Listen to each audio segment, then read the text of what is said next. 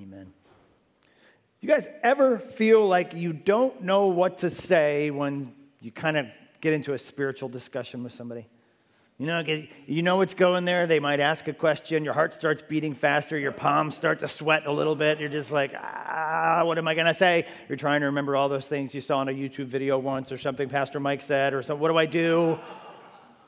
Maybe you even have that person, that friend, that family member that loves to come at you for what you believe and make fun, maybe even, of the claims of the Bible. What do we say when the topic drifts into spiritual things? And so something a little different these next 3 weeks. We're going to take a little break in Matthew, and we're going to look at a 3-week series of how to defend the faith. And full disclosure, okay, a couple things, family chat, a couple things up front. First of all, you are all pawns in my doctoral studies. So thank you for being willing to do that. This is part of my doctoral studies, as is the midweek session, which is coming. I know, shocking, right? The midweek session, which is coming up about problems with Christianity. So this is not necessarily a how-to. That's what problems in Christianity is. That's the how-to. This is a Sunday morning service, so we preach God's word here. So we are going to do an exegetical, expositional look at how 3 figures in the Bible, Jesus, Paul, and Peter, defended the faith, right? That leads me to the second thing. There are some of you here who are very nervous that we will never get out of Matthew. I was approached by someone this morning, there were several people this morning going, why are we going backwards? What are you doing? Is this right?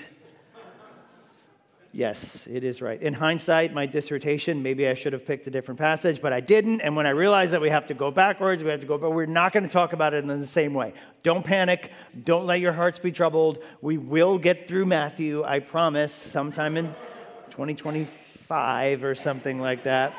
No, my plan is to finish it, just so you guys know, long-term planning, right? 3-week series on this. We're going to spend July and August in Psalms. And then it is hammer down from September to Advent, okay? I know with sun shining in the summer, we don't want to think about Christmas, but it's coming, right? But we're going to finish Matthew next year, Lord willing. So pray for us. So getting back to what we're doing here, defending the faith, a lot of this has to do with the word apologetics. And when somebody says the word apologetics, it doesn't mean you're apologizing. It's Greek. It comes from the Greek word apologia, which means to defend, to make a defense. And so when someone says, hey, why do you believe what you do? That's stupid. You're able to then give a defense for what you believe. In our case, it's a defense of the legitimacy of the faith. And church, now more than ever, we need to know why we believe what we believe. Have to. And I hope it's plain to you as Christians what we believe, the gospel message as recorded in the Bible. I hope you can take courage and confidence that it makes sense. It is intellectually viable. Atheists, of course, would vehemently disagree with us in that. But we need to be equipped in how to respond. The Bible itself is a study in how to defend the faith in the hope that we have, the gospel as legitimate. Let's be clear, though. The goal of defending the faith is not to win an argument. It's not to best somebody in the comment section of Facebook, right? It's not to shoot somebody down when you get in an interaction with somebody. The goal of defending the faith is evangelism. The goal of defending the faith is to make and mature disciples of Jesus Christ. We don't want to be bullies. A lot of people sometimes have the reaction to apologetics like, oh, that just means you get to be a jerk. It's like, no, you don't get to be a jerk. You can't do that. That's not what we're talking about. The passage that we will look to in 1 Peter is going to tell us we're supposed to do that with gentleness and respect. But I want to take us through a brief intro section today from Matthew 19 as we look again at this encounter with Jesus and the rich young ruler, which Bob read for us. We're jumping back to zoom in on this particular passage of Matthew. We've already preached through it. We've already studied it, but I want to look at it in a different way. And Jesus is approached by a young man. We know from the passage that the man is rich, and he comes to Jesus and he asks, "Teacher, what must I do to inherit eternal life?" Which essentially is saying, hey, how good do I have to be to get into heaven? If there's ever a question that a lot of people might consider, is it not that? If they believe in heaven, how good enough do I have to be in order to get into heaven? Jesus explains to him, you know the deal, keep the commandments. To which the man responds, cool, I'm nailing all the commandments. I'm crushing them. But I still feel like there's something that I'm missing. There's something that I lack, he says. I feel like there's something else. What else do I need to do? Jesus tells him the news that he definitely doesn't want to hear.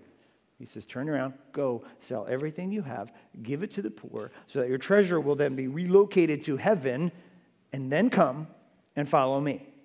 He does not want to hear that. He turns away from Jesus and walks away sorrowful because he had a great many possessions. Could you imagine that? You turn around and you walk away from Jesus himself because you want to hold on to your stuff. Pretty strange encounter. I want us to look at a different aspect of this passage than we did last time, and I want us to look at how Jesus does this, how Jesus defends the faith or talks about the faith. And when it comes to apologetics and defending the faith, there's no one better than Jesus himself. And so if you allow me a brief intro section, another thing we have to be clear of, not just what we believe and why, but we have to be super clear on who Jesus is. One author writes that Jesus is one of the greatest teachers who ever lived is not in dispute, even by most non-Christians who are aware of his teachings. Certainly, he is the ultimate model for Christian teaching. Given this fact, we can only conclude that Jesus was also the greatest apologist for Christianity who ever lived. How is Jesus the greatest apologist? Well, that really has to do with who Jesus is, of course. I want us to dwell on who Jesus is just briefly because we must know that as a church. Jesus directly claimed to be the Messiah, God in the flesh. And before we get any further, let's get that solidified in our minds. And how do we know that? First, Jesus is the fulfillment of the prophets. Jesus is the fulfillment of the Old Testament prophets. If we jump over to Luke really quickly, we see a crazy scene in Luke where Jesus enters the synagogue, and starting in verse 17, he says, and the scroll of the prophet Isaiah was given to him, and he unrolled the scroll and found the place where it was written, the Spirit of the Lord is upon me because he's anointed me to proclaim good news to the poor. He sent me to proclaim liberty to the captives and recovering of the sight to the blind, to set at liberty those who are oppressed, to proclaim the year of the Lord's favor. And he rolled up the scroll and gave it back to the attendant and sat down, and everybody's looking at him. All the eyes of the synagogue were fixed on him, and he began to say to them, today this scripture has been fulfilled in your hearing. Mic drop moment. He says, Isaiah was talking about me. I'm fulfilling Isaiah. And of course, they were indignant. They were furious at him. So Jesus fulfills the Old Testament prophets. But second, Jesus also fulfills God's law. We've seen this already in Matthew in 5:17 in the Beatitudes. Jesus himself says in verse 17, he says, do not think that I've come to abolish the law or the prophets. I have not come to abolish them, but to fulfill them. Right? And Romans 10:4 says, Jesus is the end of the law for righteousness to everyone who believes. It doesn't mean the law goes away in a sense, we disregard it. It means that Jesus gave it its fullest meaning. We saw that in Matthew 5 when he talks about the 10 Commandments in light of him. So Jesus is the fulfillment of the prophets. He's the fulfillment of God's law.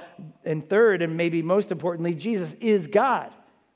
He directly claims to be the Messiah, God in the flesh, on more than one occasion. This is the central distinguishing aspect of Christianity, a Savior who proclaimed to be God.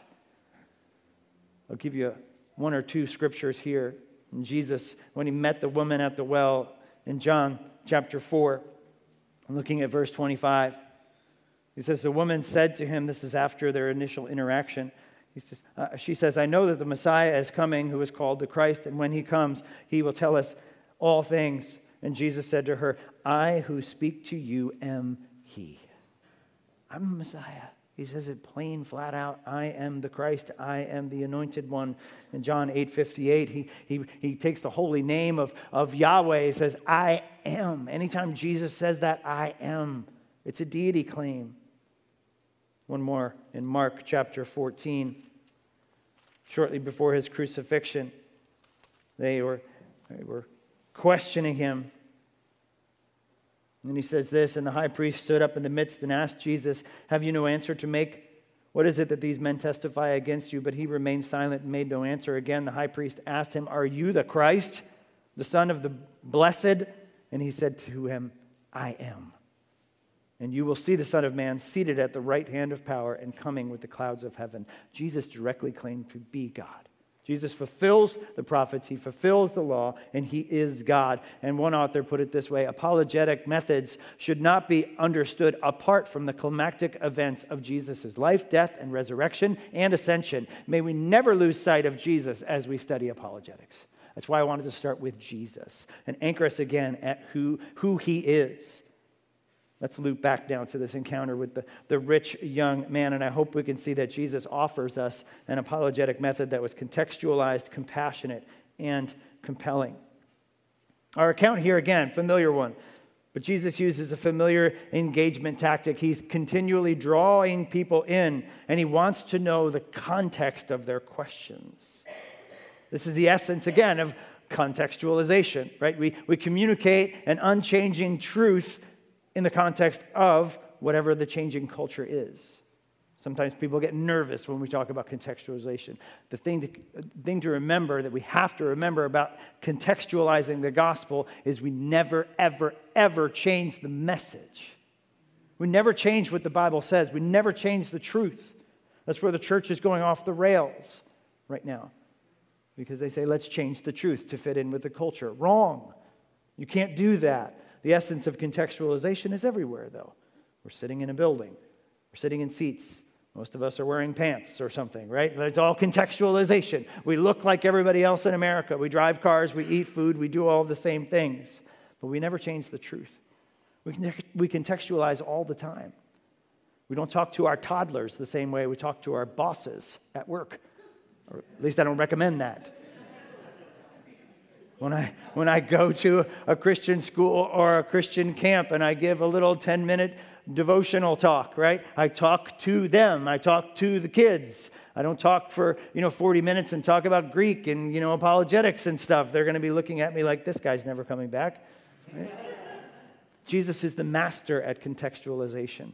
And in this passage, we see how in a few ways. First, in verse 16, the young man approaches Jesus and asks him a very important question. And Jesus responds by asking him a question of his own. Look at it again in our passage in verse 16 of chapter 19. Chapter 19. Behold, a man comes up to him saying, "Teacher, what good deed must I do to have eternal life?" And he says to him, "Why do you ask me about what is good? There's only one is good, who is good. If you would enter life, keep the commandments." And he said to him, "Which ones?" And Jesus said, "You shall not murder, you shall not commit adultery, you shall not steal, you shall not bear false witness, honor your mother and father, and you shall love your neighbor as yourself." One of the best apologetic lessons we can learn about defending the faith from Jesus Christ right off the bat is ask questions. Ask questions. That's what Jesus does right away. Jesus often uses the so-called Socratic method from the great philosopher Socrates. Socratic method, right? Guess nobody saw that movie. Socratic method of asking questions to draw out the answer he desires from his opponents. And he does so with the rich young man. Ask questions. The man is asking Jesus the universal question of, what do I have to do to get into heaven? And Jesus says, what are you talking about? What do you mean? Why are you talking about me? What is good? Carson puts it this way: he wants to earn eternal life, but in the light of verse 20, he apparently thinks there are good things he can do beyond the commands of the law, which can assure his salvation. Jesus also seeks to gain more context by realizing that this man is spiritually discontent. He picks that up immediately from the context of the situation. He's not at peace. He has a spiritual tension in his soul that he's trying to resolve. And surely one of the most critical skills to be developed in any apologetic method is not only to know the surface context of the interaction, what are they saying, but what other information is coming across. What is their emotional state? What are their words actually saying and pointing to? Well, what is their heart? Jesus is the master at this. And also, through the question, Jesus identifies the bullseye of this man's heart. The hope of salvation is his wealth and his works. The way Jesus responds to the man clearly indicates he has hit the bullseye. And we see that because the man walks away. And no one should have their hope in their wealth and in their works. The Bible is so clear because no one is good. Jesus says, why do you ask me about what is good? There's so much in that question. It's all loaded with context finding. And he asked one question. And so in an attempt to organize this, let me put it this way. Defending the faith involves asking context questions. Defending the faith involves asking context questions. One of the best things we can do when we are questioned or when we have an opportunity to have a spiritual conversation, ask questions. So many of us, maybe if you're a youth group kid like me and you're scarred and you're like, witnessing, what do I do? 4 spiritual laws, Romans Road, I don't know what to do. Think about asking questions. Just stop and ask questions. You have to get to know the context. You have to get to know the person. You have to get to know the heart behind the questions as much as you can. Ask questions and ask more questions. A statement is blunt, right? But a question pricks the heart. A question gets at the why. You're asking them to respond. You want more information. Always be asking questions. How did you come to believe that? Is a context question. What makes you think that way? Is a context question. Author Greg Koukl, in his noteworthy book called Tactics, he talks about what he calls the Columbo tactic for the old detective back in the day, right? The TV show. Asking questions, what did you mean by that? Define terms. Or how did you come to understand that? How did you come to that conclusion? These get at the heart. It's not just a statement back and forth. Like Jesus did, he asks one question, and it breaks wide open. Questions will gain you gospel context. And again, the goal is not to win an argument. The goal is to proclaim the gospel in hopes that the Holy Spirit will open eyes to its truth and the reality of sin. But Jesus doesn't stop there. He's not only seeking context, but he also expresses compassion. In Matthew's account, we don't really see it so much, but in Mark's account of this interaction, he had something very, very critical. So we see how Jesus has compassion.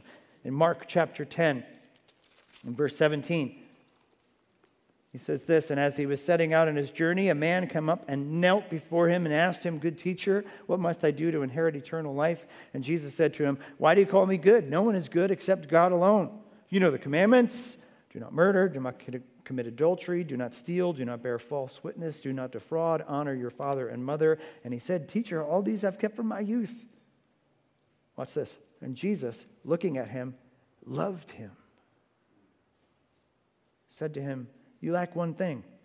Go and sell all that you have, give it to the poor, and you will have treasure in heaven, and come and follow me. Did you catch that? Jesus looked at him and loved this man. We have to have compassion. Compassion must be the driving force behind any apologetic encounter. Oftentimes, Christians are accused of not having compassion. Oftentimes, Christians, we even see it in the abortion argument today, right? Sure, your Christians want to save the babies, but then what do you do after it? You foster them? You adopt them? Do you care about what happens to them? You just care about them in the womb, and that's it. That's not true, of course. We care about all of human life from the womb until someone would pass away because everybody's made in the image of God. But that is a very, very frequent argument you hear again today about Christianity. But we need to have compassion, church. As strong as Jesus is with his opponents, he certainly displays a compassionate spirit to those who are hurting. This isn't the only time, of course, that we see Jesus having compassion. In Matthew chapter 9, and I think I messed it up in the bulletin as well, that reference. Matthew chapter 9, verses 36 and 38. And when he saw the crowds, he had compassion on them, because they were harassed and helpless like a sheep without a shepherd. And he said to his disciples, the harvest is plentiful, but the laborers are few. Therefore, pray earnestly to the Lord of the harvest to send out laborers into. But that's the reason Jesus came, was compassion. He left the glories of heaven to come to earth, to save a people that rejected him. There's no greater compassion that has ever been shown. Back in our main passage, Jesus doesn't blow this off. He doesn't blow this man off, rather. His intent is not to drive him away or to win an argument, because back in Matthew 19, we see that he actually invites him. Look at verse 20 and 21. It says, the young man said to him, all these I've kept, right? If you would be perfect, do this. Do what you sell what you possess and give to the poor, and you will have treasure in heaven, and come and follow me. And then he says, come and follow me. He doesn't just want to get rid of him. He invites him to follow him. It's not just winning an argument. After Jesus tells him the real deal of how to enter the kingdom, he invites him to follow him. This is true compassion in action. Of course, Jesus knows this man will not follow him, but the invitation is still there. Jesus, the Messiah, the Son of God, the greatest defender of the faith who's ever lived, and no one had more compassion than Jesus. Here's the point. Defending the faith involves having compassion for the lost. Defending the faith involves having compassion for the lost. Mark is clear about this. Jesus loved this man.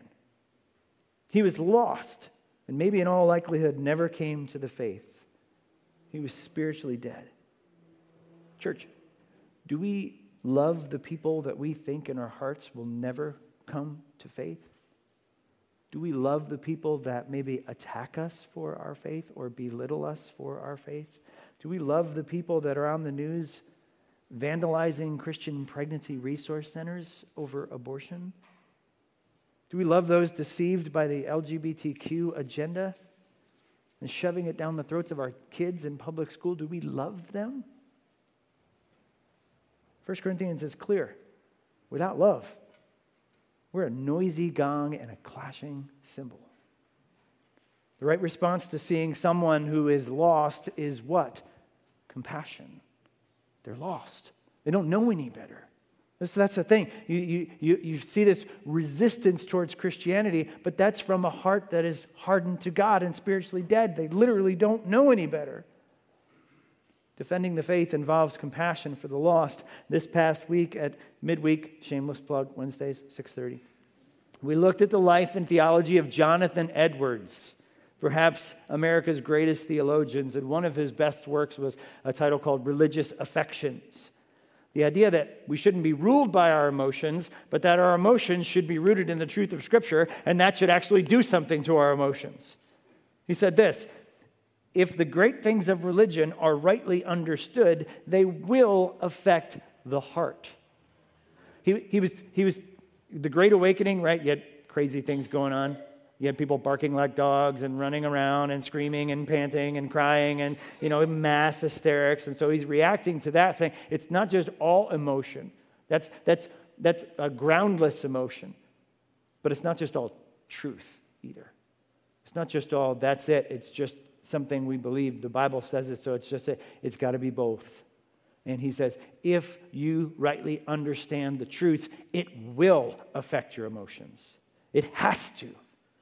We need to understand two fundamental things about those outside of Christ to have compassion on them. And first, they're headed to an eternal hell. The Scripture is unfortunately very clear on this. When the Lord returns, His own compassion will no longer be available. Right now, His compassion and His grace and His forgiveness is available, but there will be a time when that will run out. That's the role of us, church. That's why we make and mature disciples and proclaim the gospel every chance we get. In 2 Thessalonians chapter 1, two of the scariest verses in the Bible, it says, they will suffer the punishment of eternal destruction, away from the presence of the Lord and the glory of His might, when He comes on that day to be glorified in His saints and to be marveled at among all those who have believed, because our testimony to you was believed. Scripture is clear. First thing, when we talk about compassion for the lost, they're lost because they're headed to an eternal hell. Second, we must understand, when we're talking about compassion for the lost, that without someone compassionately bringing the message of the gospel to them, and without the Holy Spirit opening their eyes to its truth and being convicted of their sin and they receive it, they're spiritually blind and spiritually dead. If you see someone who is blind and walking down a path, walking off a cliff or wherever else, going into traffic, you realize you're not going to yell at them. What are you doing? you're going to go grab them because they can't see. It's the same way. Ephesians 4:18 tells us they are darkened in their understanding, alienated from the life of God because of the ignorance that's in them due to the hardness of their heart. When defending the faith, it's necessary to have compassion, and we have compassion on the lost because they're going to hell. They're on the way to hell, and they're blind and they're spiritually dead. Jesus had compassion on the lost. He said they were like sheep without a shepherd, and it broke his heart. And it should break our heart as well. All that should then compel us to make a robust and powerful defense of the faith. In the account of the rich young ruler, Jesus isn't messing around. Despite gaining context and expressing compassion, Jesus speaks the truth. He tells him, look, this is the way it is. First, after Jesus contextually identifies the source of the man's hope as obedience to the law and his identity in the wealth, he applies the heart of the law with devastating results to this man's life. Jesus powerfully points out that there can be no hope of eternal life with just empty rule following. The man knows this. He said he's obeyed all the commandments his whole life, but he knows it. Why? Because he says, I still lack something. Verse 21, back in our main passage. And Jesus says to him, if you would be perfect or complete, go, sell all that you possess and give it to the poor, and you will have treasure in heaven, and come and follow me. And when the young man heard this, he went away sorrowful because he had great possessions. One commentator writes, this young man wanted a teacher. He didn't want a Lord who demanded sacrifice. No wonder the man was grieved. Not only that, note once more that Jesus, after laying down the truth, he didn't just leave it there.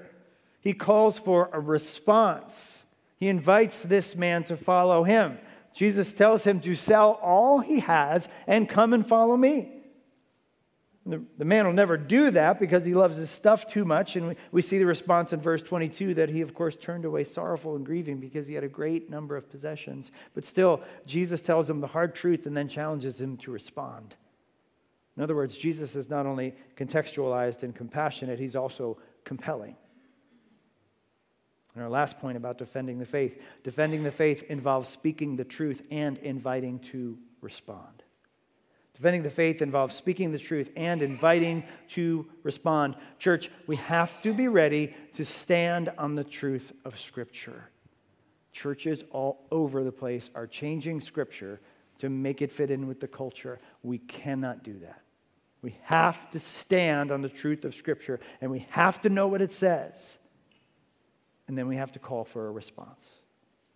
Too many churches are caving into cultural pressure. Too many churches are changing the message of Scripture to make it more palatable, to make it more seeker-friendly. They're watering it down. We can't water it down. Not only that, we see in Jesus that Jesus never waters it down.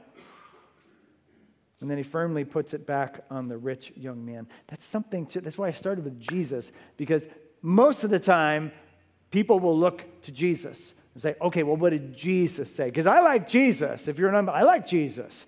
If you're an unbeliever, he's like, yeah, he's got the featherback hair, and he's wearing, he's always got a lamb on his shoulders or a kid, and he's, passing out candy and, healing people. I like Jesus. I'm down with that. I want to be like that. I don't like the God of the Old Testament. The God of the Old Testament's scary. He's got an anger problem. He's like killing millions of people. I don't want that. I like Jesus. But do they actually know the Jesus of the Bible? Because if they did, they would see that Jesus never compromised on truth. Ever. This man came to Jesus and said, I want to essentially follow you, Jesus, and here's the way I want to do it. I want to follow you my way. This is it. Tell me what I got to do. Tell me what boxes I got to check. I'm doing it. I am the master of following the law. I've been doing it since Kingdom Kids. I got it nailed. And Jesus says it doesn't work like that. We don't come to Jesus with how we want to follow Jesus. We come to Jesus and Jesus tells us how to follow him. We deny ourselves, we take up our cross, and we follow him. Jesus tells them, that's not going to work. You're wrong. If you want to follow me, here's how you follow me. I'm the one making the rules here. I'm the one holding the standard. Church, we're being pressured to change the rules. But we don't make the rules. We have a book. It's in here. This tells us what we need to know. These are the rules. We don't get to change them if culture changes.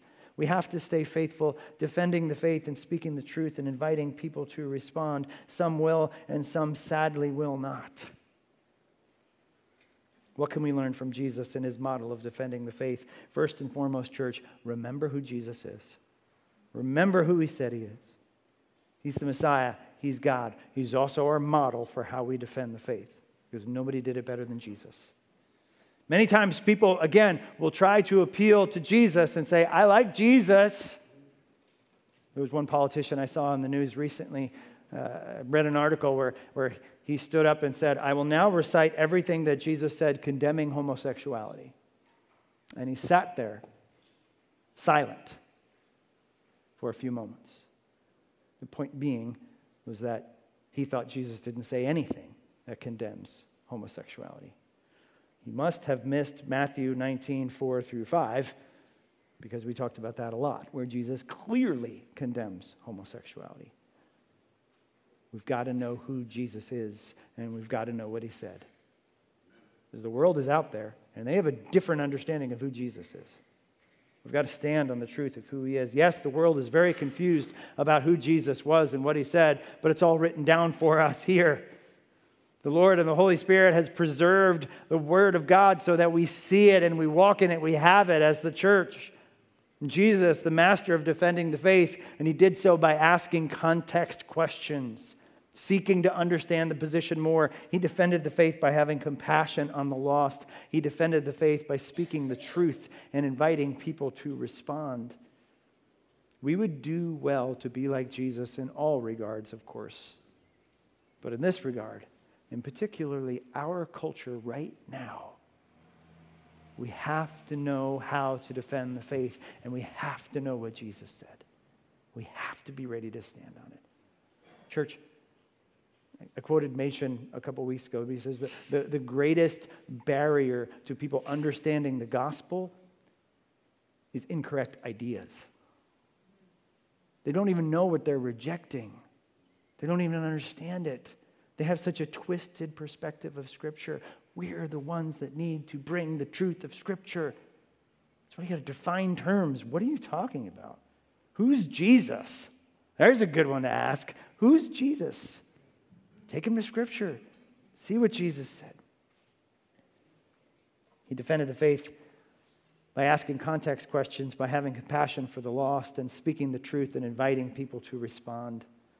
Culture has by and large turned against Christianity. I hope I'm not informing anybody of that fact. We're no longer the cool kids. We might have been maybe for a little while there in late 70s, early 80s. I don't know about that. But no, people do not like us. You meet other people at the bus stop with your kids or games or, people at work or something. They're just like, okay, Christian. Crazy person, right? They're going to walk away from you. You're not going to get invited to the coolest parties and everything anymore. The culture has turned against Christianity. What certainly doesn't help and even gives our opponents ammunition is that so many so-called churches and pastors and Christians are so dead wrong about what the Bible says. That's what gives the world ammunition. And that's a really good bullet in their gun. I hate to say it, it really is. I've had more than one discussion where it's like, you want to talk about truth? You want to talk to me about truth? You guys don't even know what truth is. You guys can't even agree on what truth is. And they're right. Highlands has to be different. Highlands has to know the truth of God's word. Again, you almost feel sorry for an unbeliever looking in on the church. What do they believe? What is it? One church says one thing and the other thing says something different. But church, this is the truth. This is what we've been given. This is our tool, right? This is God's word. This is literally God's breath. And specific to our point today, of course, Jesus is that truth. We have got to stand firm on who Jesus is and the Word of God, and through the power of the Holy Spirit, then defend the faith contextually, compassionately, and compellingly. Let's pray that we'll have opportunities to do that. Let's also pray that we will experience fruit. The Holy Spirit will give us fruit in those discussions. Father, we thank you for your goodness, your grace, your love. Lord, thank you for your word. Thank you for the model of Jesus. Help us, Lord, to open our eyes. Provide us these opportunities where we can defend the faith, where we can spread the truth, where we can do so with gentleness and respect, where we can talk about who you are, and where we can do so in hopes that you will open eyes and save souls. And we pray it in Jesus' name. Amen.